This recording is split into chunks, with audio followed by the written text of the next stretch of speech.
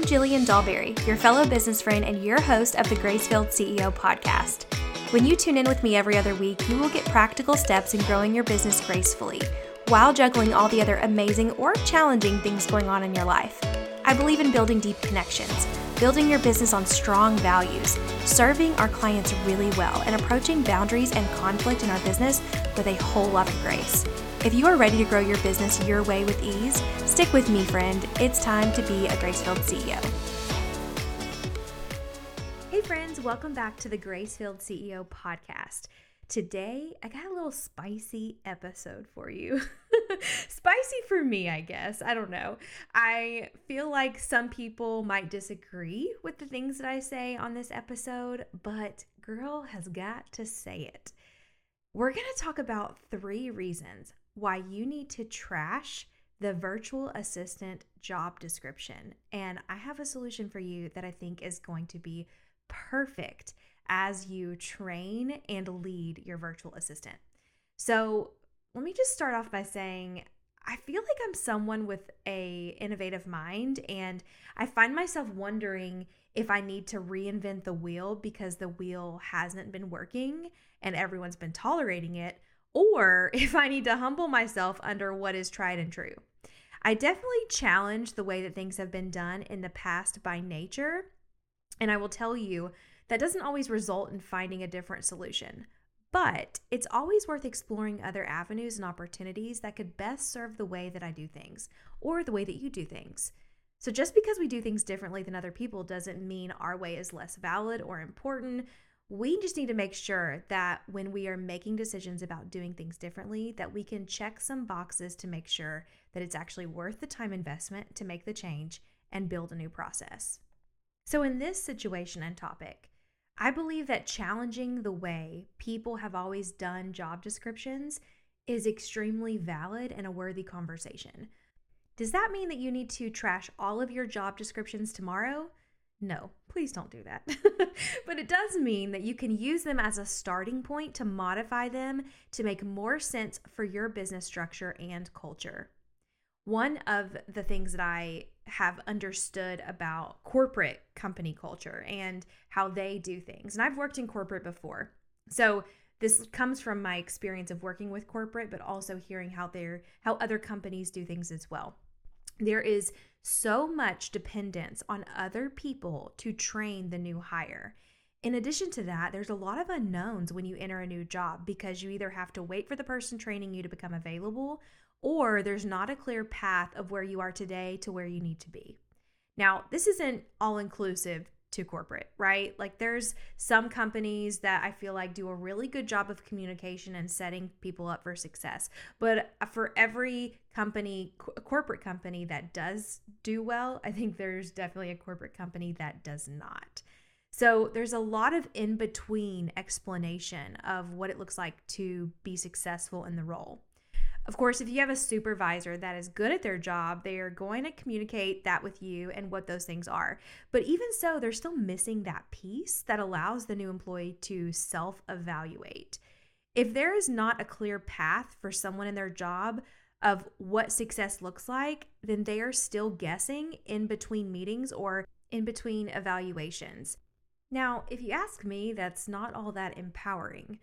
What I love about online business is that I think we do a lot of things differently that are potentially more supportive of humans being humans. Now, I don't think that every corporate company is trash, and I don't think that every online business has it set up properly, but online business is on the front lines of innovation and how to better support people by giving them empowerment, autonomy, and more understanding and clarity around what is expected of them. And this allows them to find their best fit quicker and also allows you to find your best fit quicker.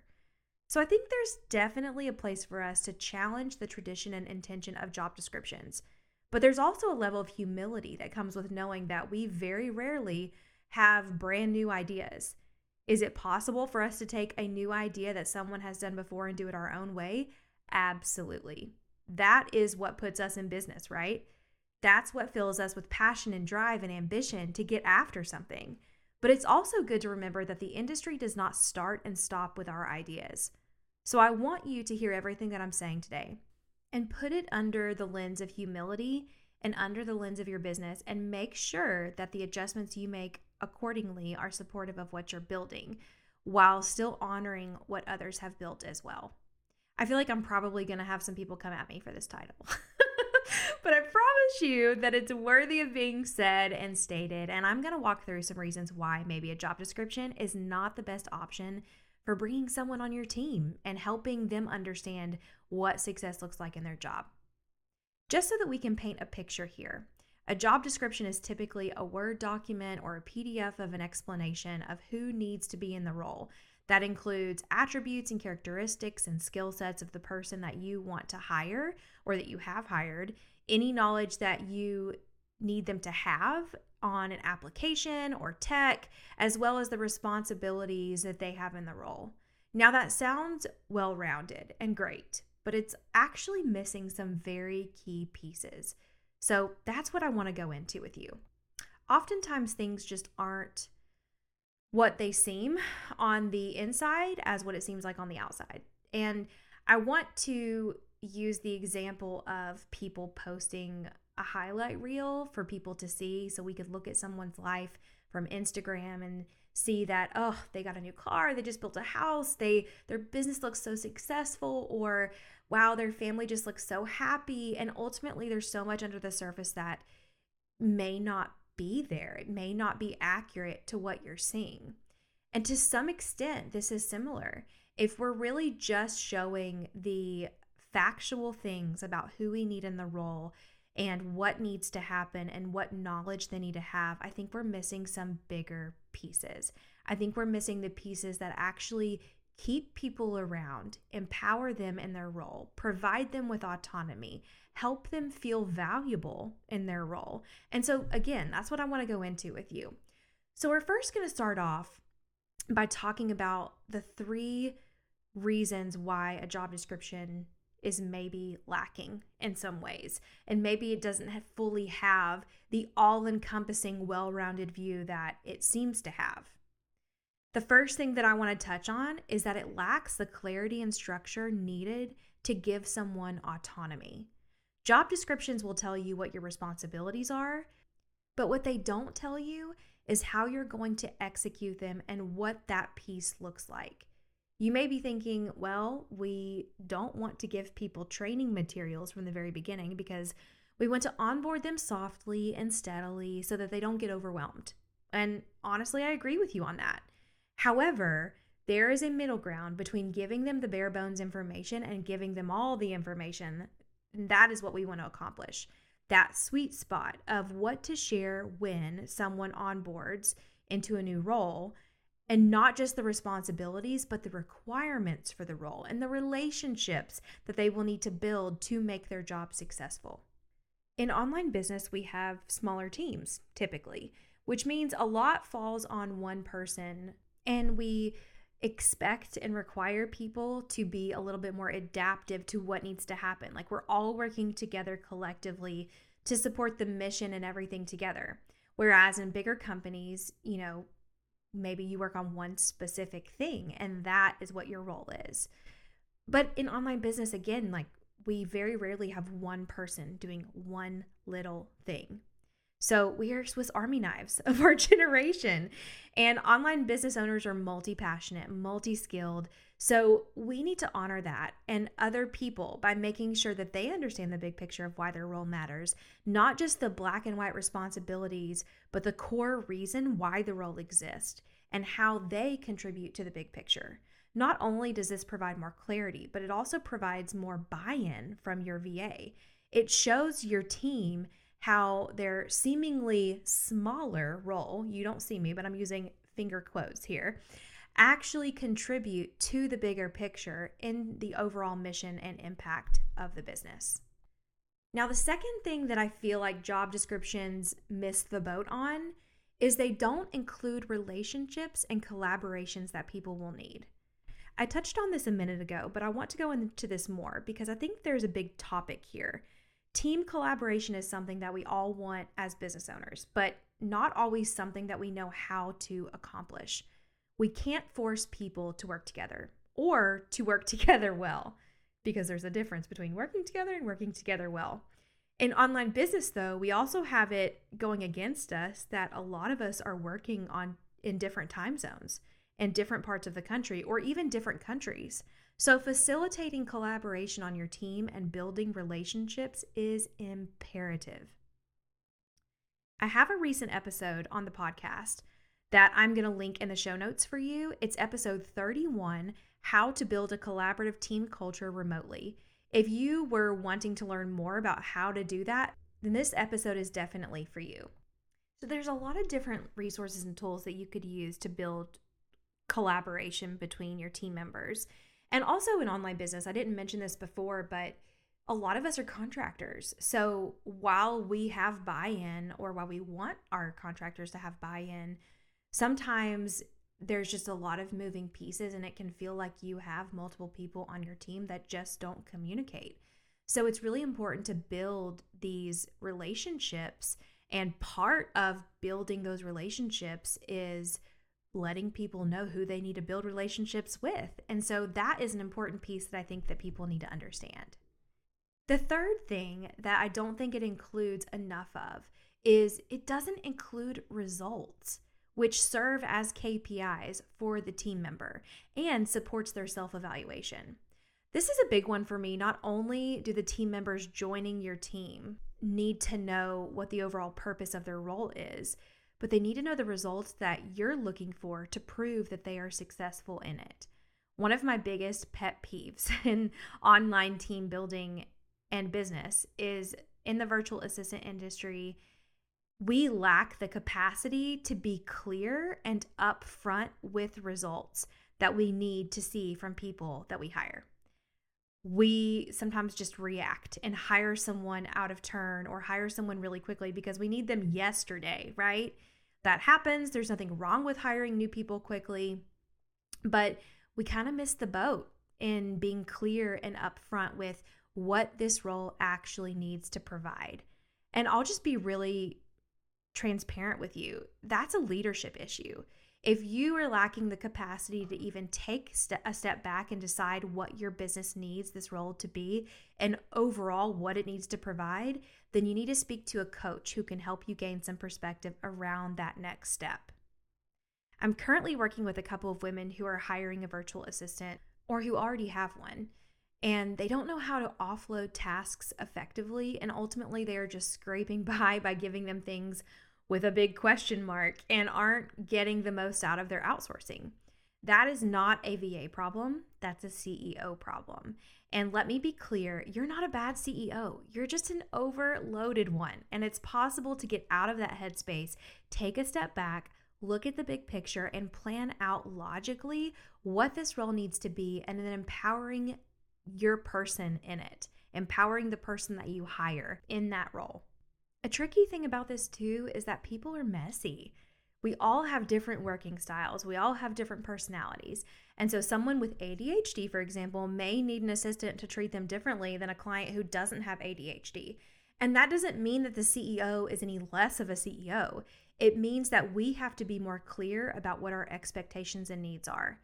The results that we need to see from the role, the relationship that people need to have in order to execute the role effectively, and the non-negotiable requirements of what it's going to take to be qualified for this role. This is an opportunity for virtual assistants to really serve their CEOs well as well, because we need our virtual assistants to learn things about us as people and learn our preferences. And those elements will go into this next step in the solution that I'm going to provide to you here. Oh yeah, spoiler alert, I have a solution. We will get to that soon. But getting us back on track here, it's so important to feel like our virtual assistants understand us. And honestly, I want to turn the tables there too. We need to understand them as well. They are humans with a business and with preferences just like you have. So we have to approach this situation and bringing someone on our team with care. I will tell you guys, you're probably thinking, wow, that's a lot of work, Jillian, when I could just go out and find someone on Instagram like tomorrow. And you're totally right. You could find any VA tomorrow. But my concern is that when you do, it's going to feel chaotic. You are going to feel like you're less empowered and like you're tasked with more work because you're now having to figure out what you're even going to give to your VA. You're going to question if the VA you hired is the right fit. And sometimes they are, and sometimes they're not. But ultimately, you don't know the answer to that until you do your work to take a step back, give yourself permission to be imperfect at this, and start somewhere, and work from the big picture down. Here's what I don't want for you. I don't want you to hire someone that's not a good fit because you feel overwhelmed and someone told you that you need to outsource and hire a VA. I don't want you to chaotically approach your hiring process by either leaning on your virtual assistant for their process only and thinking that's going to cover all the bases for you. I'll tell you, when I train virtual assistants and how to build their business, I'm going to have them build an excellent onboarding process. But that is not always going to solve your side of the problem. You two are two different pieces of the puzzle. And I wholeheartedly believe that we can piece you together perfectly, but you've got to do the work too. Another thing I don't want for you is I don't want you stressed and overloaded after you hire your first VA or any VA. The whole process of outsourcing and bringing someone in to help you is to maximize your capacity and minimize your stress. I don't want you to not hire your first VA or your next VA because you're either fearful of failing them because you don't feel like you have the capacity to train them, or because you've been burned in the past or have heard other people's stories and you're just simply fearful that it's not going to work out. Now, here's what I do want for you. I want you to feel clear about how a VA can serve you in your business, maximize your effectiveness, and amplify the impact that your business already has. I want you to find a virtual assistant that doesn't just support you by checking things off of a list, but shares and removes some of the mental load that you carry in your business right now. I mean, let's be honest, you've probably got about 12 things in your head circling open loops, open tabs, and 12 is a very conservative number. I want you to hire a virtual assistant who is excellent, teachable, wicked smart, and better than you. Your virtual assistant should feel like your better half. And lastly, I want you to feel prepared and empowered and energetic around bringing on a new team member. Because I will tell you that a lot of virtual assistants, marketing is around speaking to the overwhelmed pieces of your brain. But ultimately, it's not their responsibility to sort through that for you. So here's my solution. And it starts with a story. I started out as a virtual assistant and was experienced in administrative and support roles. Regardless of how long you have been doing something like that, there will always be a learning curve because when we hire people in our business will operate differently than someone else's, than another one of their clients. And I am seeing that in my DMs. I would say over the last 6 months, I have spoken to several women who are trying to figure out how to improve, optimize, and streamline elements about working with their virtual assistants. Or they message me because they're looking for someone excellent. Now, lucky for them, I have a membership for virtual assistants that trains them on how to be more proactive and more effective for you. So I have a network of people that I have played matchmaker with. But at the end of the day, the piece that's missing for these business owners is the structure, the reflective work that it takes to sort through their own needs and how they operate, and then delegate them effectively, training their virtual assistants efficiently, and ultimately getting themselves to a clearer place to do the work that they were meant to do. I think the coolest part of this is the fact that not only is that goal for the business owner, but that's also the goal for the virtual assistant. We want to work together to support each other in the work that we do. It is a cycle that is supportive and sustainable. It's an opportunity for a business owner to support the virtual assistant and create impact through their business while the virtual assistant helps create impact in the business owner's business. So often we think of these relationships on opposite sides of the fence, probably because we don't have the same skill sets. And typically one finds another when there's a gap between what is and what's needed. But instead, we're actually in the same boat and have some of the same goals. I would even venture to say that some of our whys are the same or very complementary to each other. So here is what I would love to see for you. I would love to see you take a step to build a structure that is going to empower your virtual assistant moving forward. I have this structure already built for you. To get the ball rolling, you're going to download my virtual assistant success plan. This success plan takes the common 5R work plan and customizes it to the virtual assistant role so that you can have a very clear plan from this day forward about how your virtual assistant is going to fully serve you in your business. If you're thinking, wait, back up a little bit, what's a 5R work plan? It is a structured way of defining the role of the person you're bringing on your team. I have both seen it in action and see it activate teams and heard about it on the Biz Chicks podcast with Natalie Ekdahl. That is one of the best episodes, by the way. So I'll definitely link that in the show notes.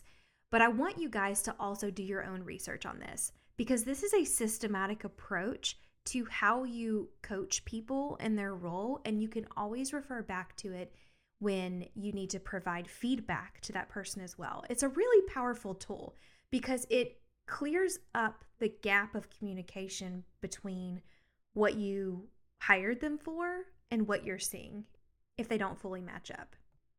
So I have taken those principles and those elements from the basis of a 5R work plan, and I've customized it to your virtual assistant.